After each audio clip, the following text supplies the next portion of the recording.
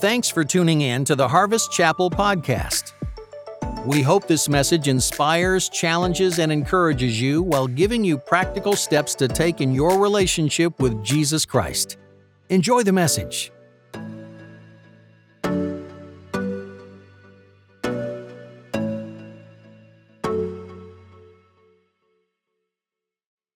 All right, quick question. How many have already fired up the grill this year, 2020? Anyone? All right, I see some hands, right? How many of you, this is spiritual, stick with me. I'm just kind of getting you ready for lunch. How many of you prefer a charcoal grill? Raise your hand. Okay, there's some passion there. How many of you prefer a gas grill? How many of you prefer a pellet smoker? Oh, wow. Okay.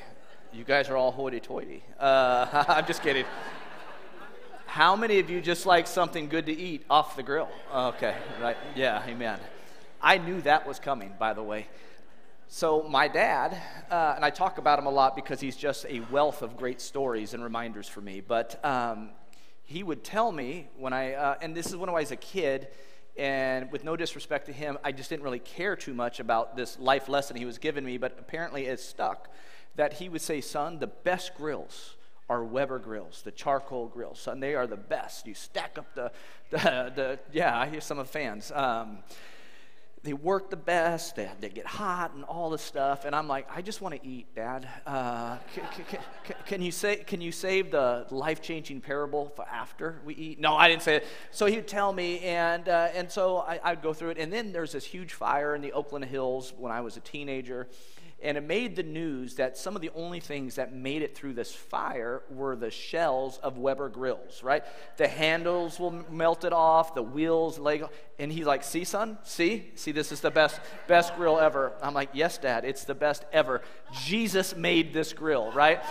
And so, and then my youth pastor would jump on it, and I would help him. We would be at a youth event, and I would stand there in the smoke of the grill as he's grilling food for the youth group, and he would say, the Weber grills are the best. And I'm like, are you guys getting paid? I don't know, getting paid. And but then he would drop this life lesson on me, and he did it multiple times, and I love him for it. But he'd say, Wes, when we get all of these charcoal, this briquettes, whatever you call them, and you put them in a stack, and then you put all the lighter fluid on them, and then you light them, and as long as you keep them in that stack, they just burn hot. I mean, hot. And you could cook, you could cook some meat for hours. And then he would grab his tongs. I remember this like yesterday. He would take one off, and he would put it off to the side. And he goes, but Wes, when you take one off the stack and you put it by itself, it's amazing how fast it cools off. And apparently it has stuck with me all these years, but it provides such a fundamental truth that sometimes I don't feel like myself and us, we fully embrace. That when you remove yourself from the fellowship or community or connectivity of other believers, it is easy to cool off. It is easy to cool off, right? We are like those briquettes. We need each other, right?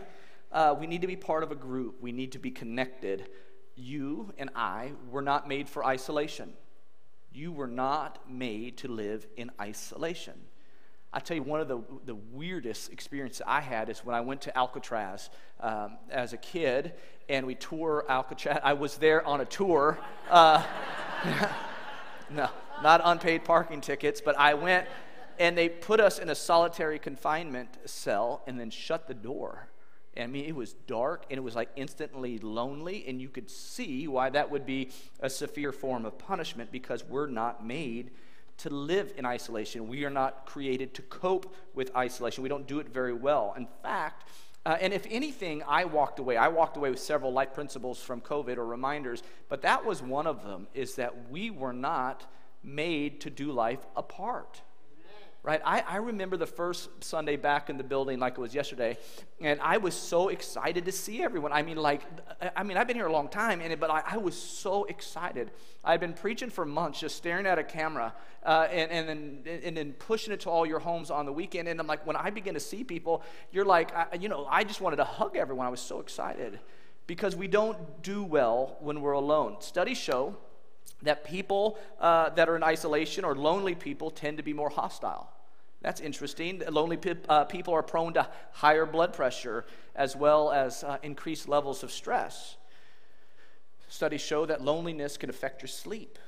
They also say as you get older, loneliness could even affect your cognitive abilities. And I would just want to say it again, and I'm being redundant on purpose, is that you were not created to do life alone, right? You weren't. And so you and I need life-giving connections that we could experience in our relationship with others. And I would just say from the onset here that this message is for everyone, regardless of your personality type or your Enneagram number, right? We tend to hide behind those things and say we don't need this or we don't need that. But what I'm telling you is that we all need people. And even if you're an introvert, that doesn't mean you're to live on an island by yourself with Wilson the volleyball, right? Now, I will confess there are days that I wish I could go hide for a couple of days on an island with just Wilson the volleyball, but that's not how we're supposed to live. So as we wrap up today's series, Planted, I'm going to unpack some thoughts, and I believe that if we could get this talk, that all the previous talks have a higher likelihood of actually sticking in our lives. And there's an increased chance that we could continue to grow our roots deep in Jesus. And so, one, if you haven't been up to date with the talks, you can go on harvestchapel.net and check those out. And number two, I want to really challenge you kindly to engage today, to really listen, and to be sure not to fall into the trap of, I'm glad he's preaching on this because that guy over there really needs it, right? That we need this one today. So let me pray, and then we'll dive right in. Father, in the name of Jesus, help us. Help us learn, help us apply, help us leave here changed in the mighty name of Jesus. And everyone said, amen. Right? You and I both know in many ways we're more connected now than we've ever been in some regards. I'll give you an example. FaceTime, social media, all of those things help you stay connected with people all around the world.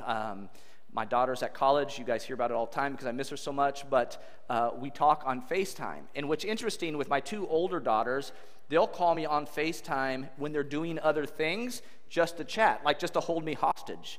You know, I get seasick when Maddie puts me on FaceTime. I mean, motion sickness, right? I mean, I'm like, what are you doing? Oh, nothing, I'm just grocery shopping. I'm like, do you need to be talking to me when you're at Walmart? Whatever, right? But last Thursday, Danette and I and Maddie were eating lunch, and Maddie pulled up Lexi on FaceTime, and we're talking to her, and we're eating lunch. So that's kind of cool, kind of stay connected. On the other side, though, we're more disconnected than we've ever been. I mean, we are isolated. We're living lives totally disconnected from others, and it's beginning to take its toll. 46% of Americans say they struggle with loneliness. 46%. I mean, it's literally like taking this section over here, and these are all the lonely people, right? That's a lot of people, right? 43% of Americans say that they don't feel like their relationships have any real meaning, right? They lack meaning. And here's what I just want to submit to you as we get rolling, is it doesn't have to be this way, right? You don't have to live a lonely life, right? You don't have to live in isolation. It doesn't have to be. Your life can be characterized by meaningful, life-giving, vibrant relationships. And I want you to know that's God's will for your life. That's God's plan. So today, all that to say, there's 5 connections that we need to be working on and engaged in on a consistent basis. These are 5 communities or 5 circles that we need to be a part of. And if you could get the picture of the Olympic logo where all the rings are connected, all of these circles are connected. So let's jump in, and I'm going to try to be quick. The first one, this is super important. You and I, we need to be involved in a community of worship. What is a community of worship? This. I'm talking about this. It is imperative, if you're a believer in Jesus Christ, to make your local church a priority. One more time. It's important for us to make coming to church a priority. All right. I'll pay all of you afterwards, right? I mean, but this is one of those things that as a believer in Jesus Christ, to be totally and completely counterculture in our environment is to say, I'm going to be committed to the house of God. In our culture these days, it's so fashionable to just make it an add-on.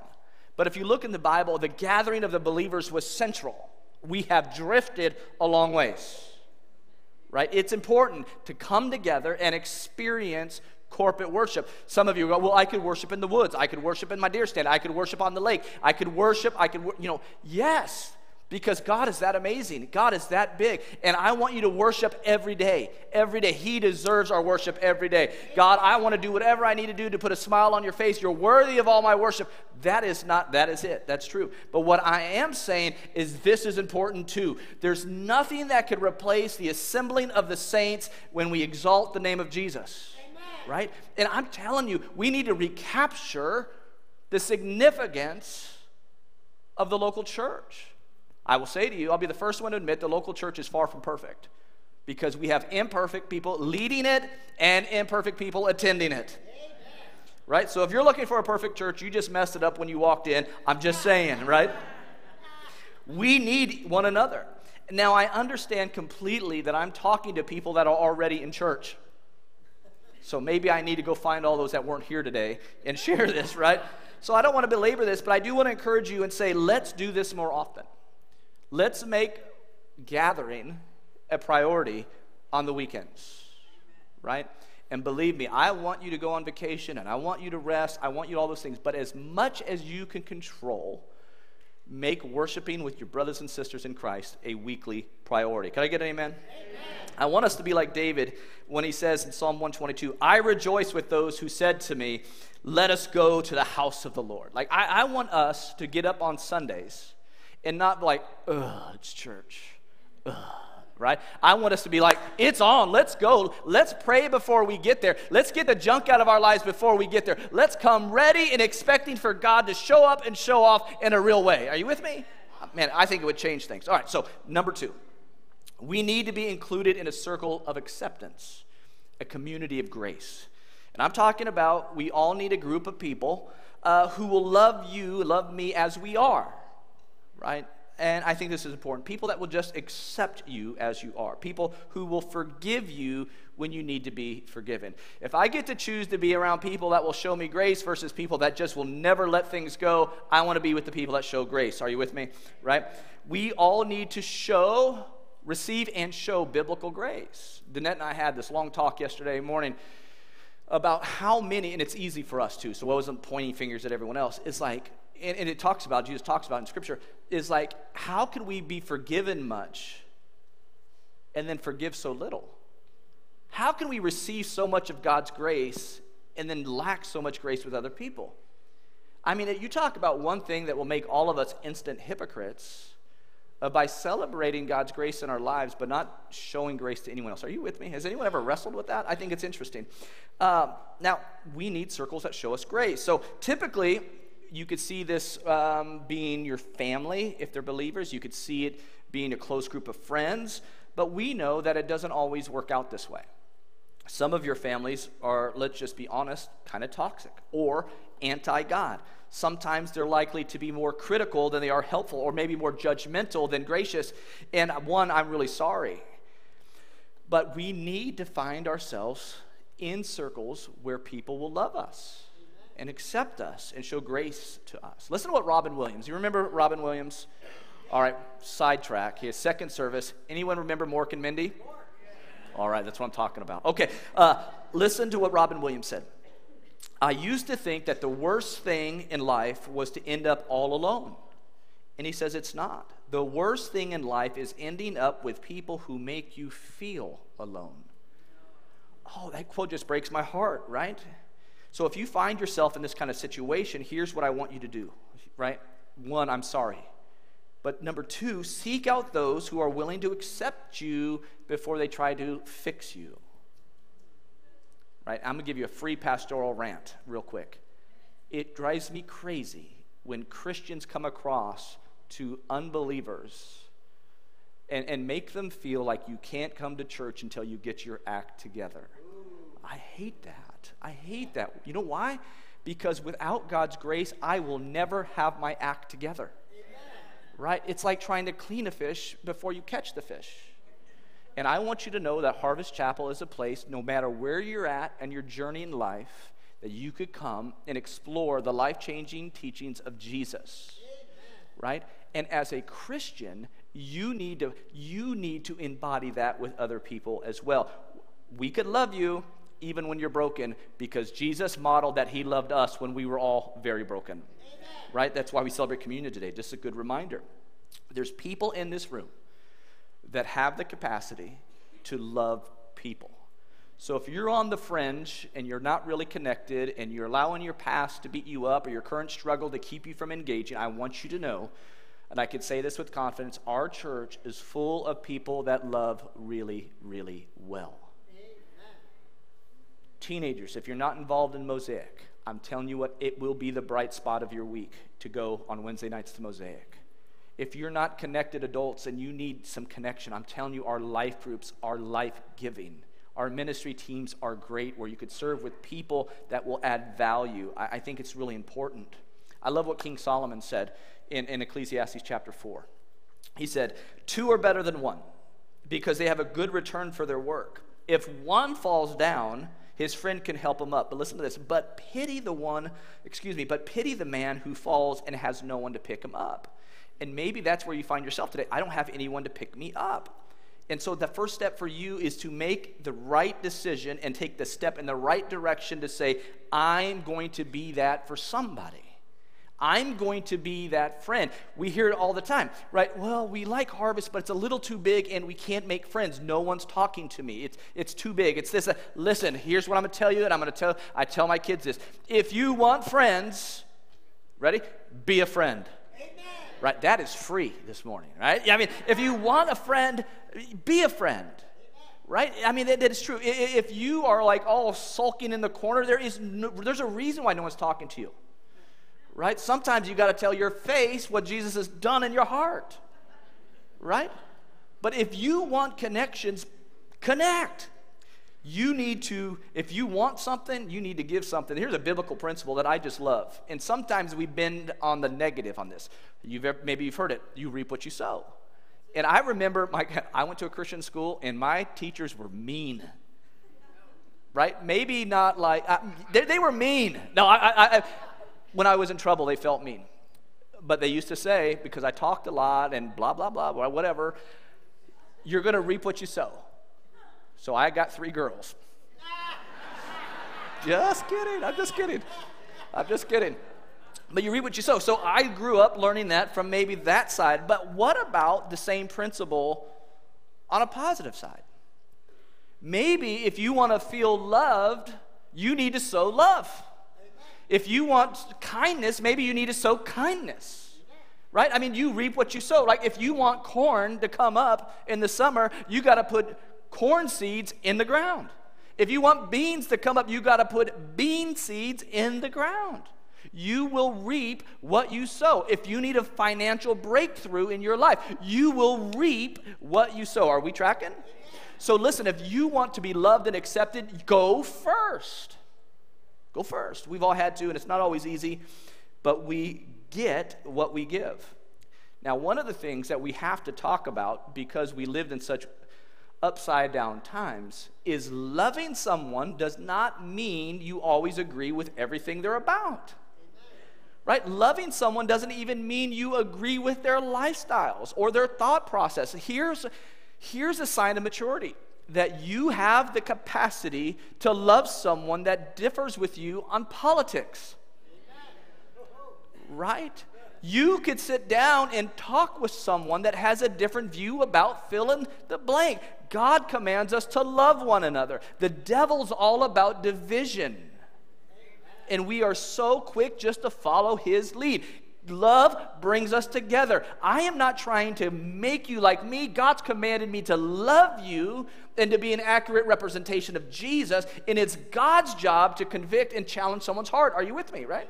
So listen, let's be mature and love people well.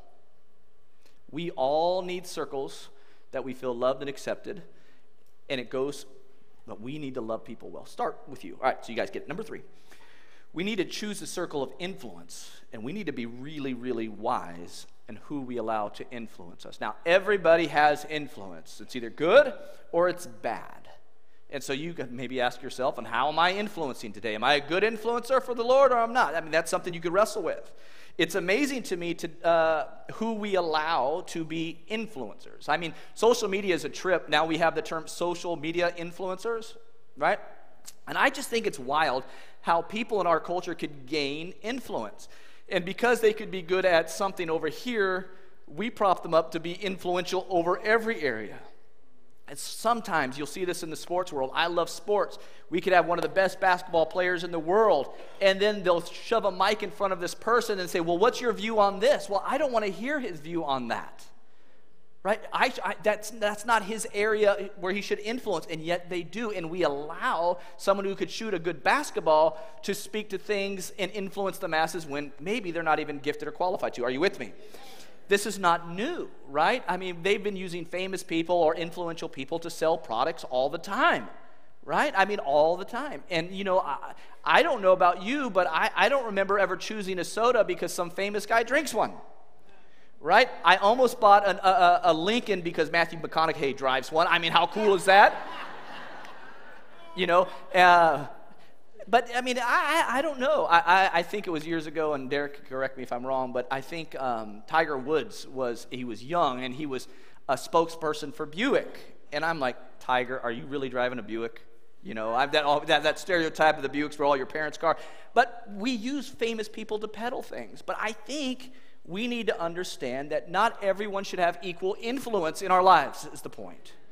The chief influencer in our lives should be who? Jesus, right? Right? What would Jesus do? I think this is important because I think as believers we know that, but because, and I'm not picking here, but because of our lack of time spent with him, whether it's through prayer, worship, Bible reading, communing with God, because of the lack of time we spend with him, he is not always the primary influencer in our lives. And I think as a Christian, we need to make adjustments for that. A couple of weeks ago, we talked about serving. You know, if you're going to be planted, you got to use your God-given gifts and talents to help the body of Christ, help those that are far from God, and so on. And we used a reference, a scripture, when Jesus was washing the disciples' feet, and he said, I have set you an example that you should do as I have done for you. And I think that's an amazing principle. It's like, let's just follow Jesus and what he does, right? And so Jesus is a great influencer of our lives, and he should be. We see other people in Scripture like the Apostle Paul. Paul even said, follow my example as I follow the example of Christ, right? I mean, Paul's just like, hey, follow me as I follow Christ. Another translation says, imitate me, I love this, as I imitate Christ. And I think that's pretty good. I think it's kind of bold, and I think it's a goal we should all be able to grow towards. Like, hey, everyone, I'm far from perfect, but follow me as I follow Christ. Are you tracking? So here's the question. What should we look for in people we allow to influence us? Right? What should we look for? And you know, here's two big ones. Does this person demonstrate the qualities and characteristics of Jesus? If no, should they really be an influence in your life? Number two, do I see the presence of God in this person's attitudes and actions? If not, should they be an influencer in your life? Right? Not everyone should have equal influence in your life. So in order for us to be rightly connected to others in a way that supports our spiritual growth so we could grow deep roots, that we could be planted, we need to ask ourselves these questions. Who are my influences? Who am I allowed to speak into my life, right? Who do I listen to? Whose opinion do I value? And you hear me say it a lot of times, I'm being sarcastic, but there is some real truth to it. Not everyone's opinion in your life is equal. Right? Not everyone's opinion is the same, because not everyone's agendas or motives in sharing their opinions with you is the same. You need to be open, but you don't have to have let the masses influence you. And this is common sense leadership or discipleship 101. Another question, whose example do I seek to follow?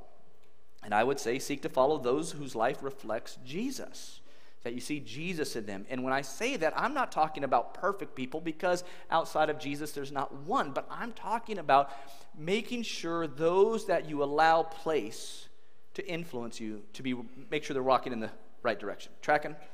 Number 4, we need to establish a circle of accountability.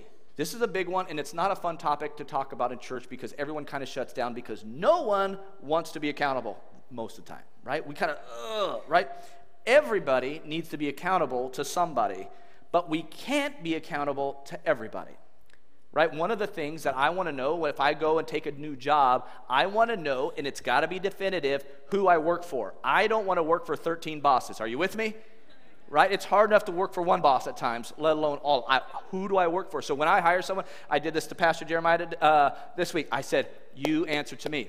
You don't have to worry about, it's me. Okay, so we clear line, right?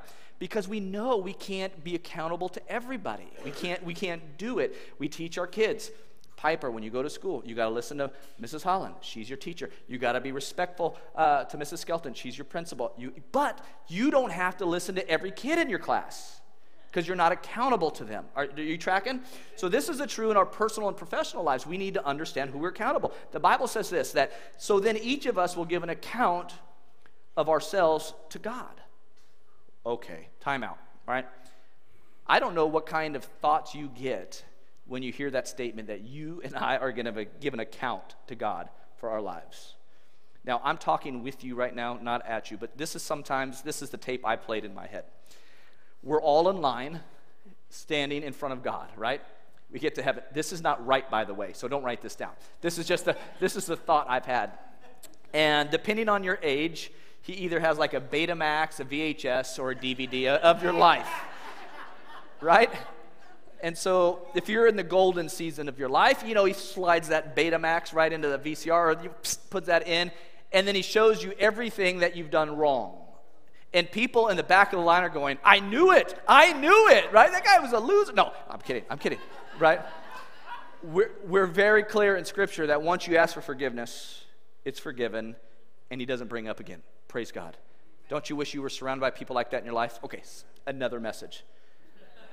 So it's not going to be a low light reel of your life, but I think it's going to be a highlight reel of your life. You're going to give an account, and I'm so grateful for God's grace. But I also think it's good to establish relationships here with people that have permission to speak into our lives, to challenge us. I like to say to bust our chops when our chops need busting. You know what I'm saying? Someone that could go there, and I could tell you, there has been people who have, in every church I've been to, that get mad and leave when they're ever held accountable for anything. And I want you to know something, and I'm being measured on purpose because I don't have an agenda other than you growing in your relationship with Jesus here, is that if you are not open for correction or being challenged or rebuked by someone in your life, you have already established a lid for your growth. Why? Because you and I are blessed with many blind spots, right? We don't see it all the time. Someone in your life needs to be able to pull you aside and say, Wes, you're acting like a knucklehead. And I will promise you this, that I'll always push back, always. And then I'm like, you're right. But you need people in your life. Paul said it this way. Brothers and sisters, if someone is caught in sin, right? Sin, missing the mark, falling short of God's standards, right? So it's not just, the worst. It's missing the mark. So if someone is caught in a sin, you who live by the Holy Spirit, by the Spirit, should restore that person gently. Everyone say gently. This is important. But watch yourselves, or you also may be tempted. Other translations say, you who are spiritual should restore that person. Here's the key to someone that you're accountable to, is they have to have spiritual maturity.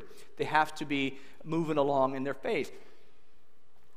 There's always someone in your life that will be extra critical. Right, look straight ahead right now. Jesus made this reference, like, why are you poking out a speck in someone's eye when you got a giant log or a plank in yours? I'm not talking about those type of people. I'm talking about someone who's mature enough that you've given permission to challenge you, right? And I think it's even better when it's mutual, because the Bible says, as iron sharpens iron, so one person sharpens another. So who can these people be? They could include your spouse. Your spouse needs the permission to speak freely. And I'm telling you, sometimes it is the most difficult to hear those words from my wife. Come on, don't act like you're all better than me right now, right? Right? You don't want to hear those things from your spouse. But I could tell you right now, no one loves me as much as Danette, and that's why she tells me when I'm being a knucklehead. Right? And she does it selectively and with love. You need friends in your life that you've given permission, or you do life in such a way that they could challenge you. You need a pastor or a spiritual leader, like a life group, your ministry head, that you work under, serve under. Someone that could just challenge you, right? People that are mature, people that want the best for you. Like I could tell you when Danette challenges me, I know it's coming because she wants the best for me. She's not trying to chop my legs off. You know what I'm saying? She's not trying to bring me down. She's trying to build me up. And sometimes to be built up, it's a little painful at the time. Are you with me? Okay. 3 of you. I love you. Thank you. So in order for us to be rightly connected to others in a way that supports our growth, we need to ask ourselves, to whom am I accountable to? Right? Who has permission to say, hey, you've missed church the last 3 weeks. You're not serving anymore. You're not in a life group. What are you doing? Are you all right? And not to beat them up, but to bring them up. And there's a big difference. To whom have you given permission to speak in your life, to speak over your life? Everybody needs someone that could just go there. Are you with me? Right? And I'm telling you, I don't know what it is other than the sinful nature, is that we so often resent that. Right? We resent it and we push back. But I'm telling you, the more you push back correction and instruction and encouragement, because all to be done in love, the more you push that back, the longer you're going to stay where you're at. And God's heart for you is not to stay where you're at, but for you to continue to grow. He loves you just as you are, but he loves you too much to leave you there. Are we tracking? All right, one more thought. We need to develop a circle of outreach. This is huge to me. We don't want our lives to be so insulated and isolated that we're only surrounded by other Christians. It is imperative that we do life with other believers. That's an easy thing to show in Scripture. It's important. Life groups, Bible studies, all those things, it's so very important. But we are still to let our light shine. We are not a country club. We are not this Christian group that we're going to hide at 725 South County Line Road in Sandwich, Illinois, and just wait for the glory bus to pick us up and take us home. Right? That's not who we are. And if your church background is that way, there's going to be maybe some interesting shifting and transition in what you hear from the platform, because here's what I know. God saved you to send you on mission. And in my opinion, one of the huge problems of the church in America is that we are full-on mission drift. And we've got this mindset, whether we say it or not, that it's us for and no more. That's not us. In fact, I would submit to you that our church should never stop growing. Why? Because people matter to God, and if they matter to him, they should matter to us.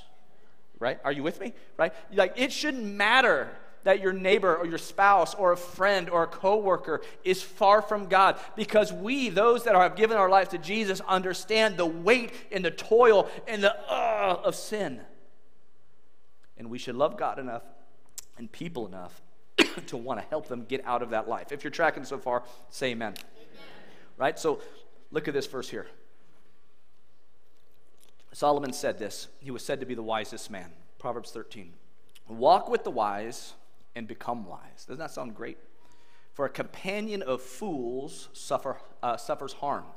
I love that. So you're like, see, if I want to be wise, I need to walk with the wise. So that means I'm just going to insulate myself from all these Christians.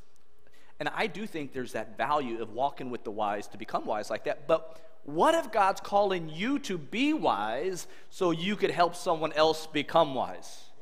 Instead of always a consumer, that you could be a contributor, right? That's how we beat mission drift in the church, is that now we're going out and surrounding people, ourselves with people that we're going to lift up, bring up, journey with, so they could find the life-changing freedom that comes from Jesus Christ, right? You need to be the one lifting people around you. So in this message, we talked about the qualities that you need to look at for the circles you need to choose. One more time. Those who love you and accept you as you are. You need people to love you and accept you. And you need to be that person. You need people that have an example that you'd want to follow, right?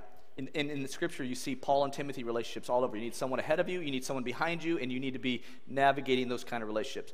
You need people that have integrity and they can hold you accountable. Accountability is crucial. It is key for spiritual growth and development. Sometimes it's uncomfortable, but I'm telling you, there's not been any growth in my life that's been comfortable. Your lid for growth, in my opinion, in any endeavor, is directly tied to your ability to withstand the pain of change. Are you with me? If you want to grow in a talent, a hobby, work, your professional life, your walk with Jesus, the threshold of pain, how much can you handle? Because that's going to determine how far you could go. Why? Because it's always a little painful to change. Change means I'm acknowledging that I'm not where I'm supposed to be. Change means I'm acknowledging that I'm not doing what I'm supposed to do. Change means I'm acknowledging that I'm kind of in a rut. So there's that pain. And if you're not willing to kind of run headlong into that pain or discomfort of change, you're going to stay right where you're at. And I tell you, that's not what God has for you. And then we need to be the kind of people that are outward focused. We talk about this in our Connect class. We're a 3-chair church. And this is important that you understand if you're new. And we use this table as an example, and there's 3 chairs, 3 stools, whatever. One of them is an unbeliever, someone who doesn't know Jesus yet. And when we say unbeliever, that's not throwing stones. We're just acknowledging that you haven't made a decision to follow Jesus yet, right? No, and no stones thrown. Just we know we've all been there before. That's one chair. Another chair is someone who's new to the Lord, a baby Christian. And there's nothing wrong with being a baby Christian. But at some point, you need to grow up, right? At some point, if you have babies, you want your baby to sleep through the night. At some point, you want your baby to be able to go to the restroom by themselves. And at some point, you don't want to have to pick up Cheerios from all over the living room. You know what I'm saying? Right? It's a real picture of how God wants us to grow up, and it takes time.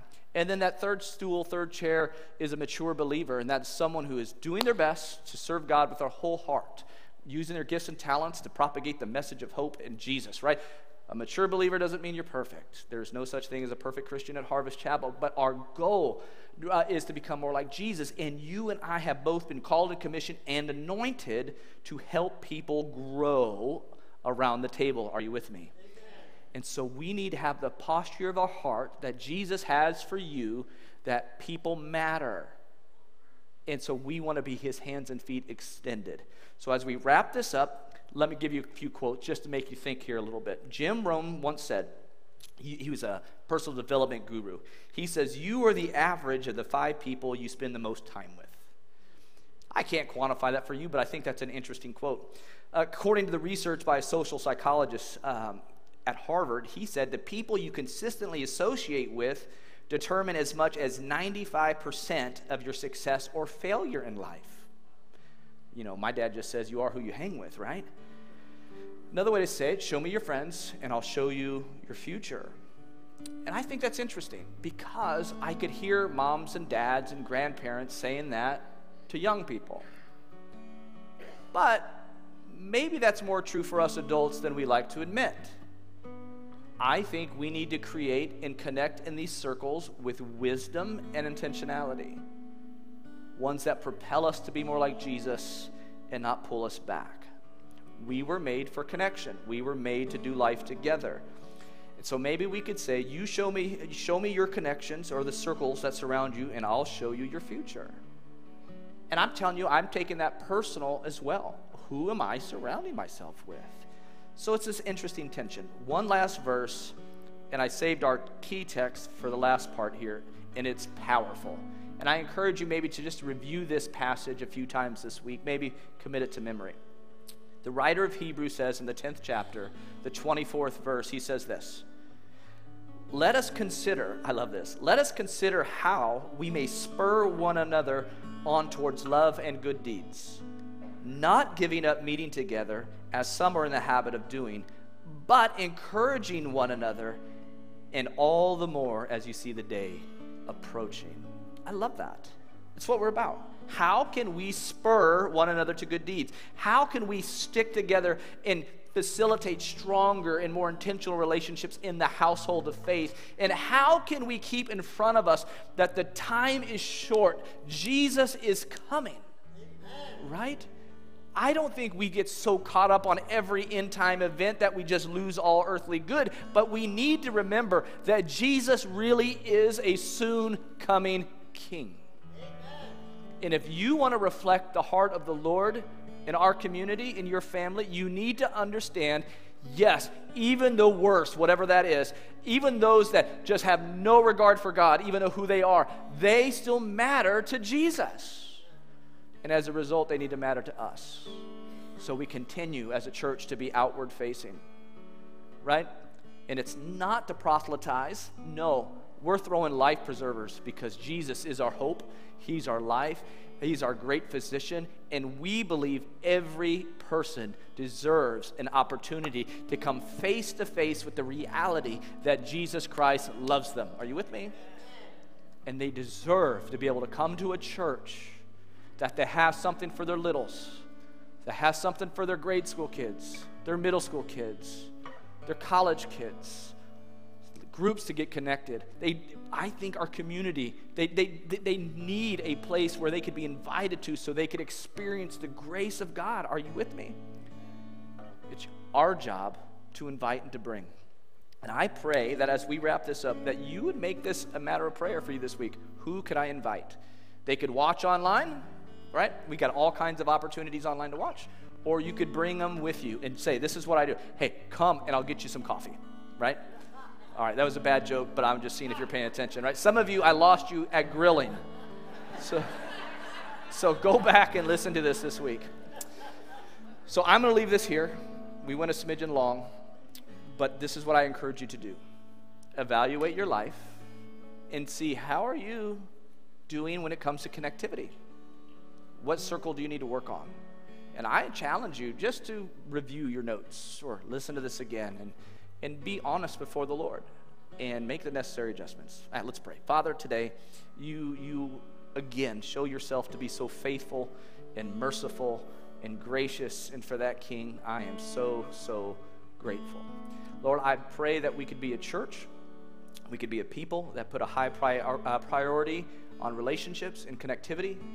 And Lord, even though we may not know everybody at Harvest because of just the sheer numbers, but Lord, we could know somebody, and we could be doing life and being connected with some people. And I pray, God, that for those that are struggling, they go first. For Lord, those that are doing well, I pray they open their circles and embrace more. But God, I pray that we could see the value of being a part of the body of Christ.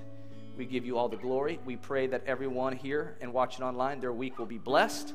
They will sense and feel the favor of heaven over every area of their life. And that, God, that we could be aware of your presence in the mighty name of Jesus. And everybody said, amen. Amen. Hey, can we give the Lord a big hand clap of praise? Amen. Amen. Amen. Thanks for coming today. Be patient with us as you get your kids out. And high five or fist bump someone on your way out. God bless you. You're dismissed.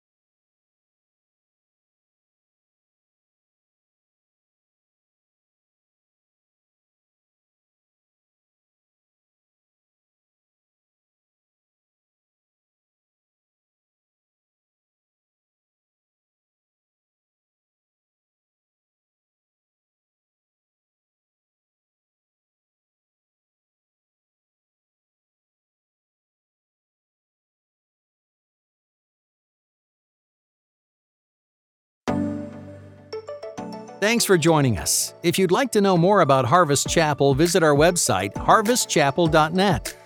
If you want to support any of the ministries at Harvest Chapel, you can do so by visiting harvestchapel.net/give and choose from several of our giving options. If you enjoyed the podcast, please like and subscribe. We have new messages every week. Feel free to share our message on any of your social media platforms and tag us at harvest.chapel. Thanks again for tuning in. God bless, and we'll see you next week.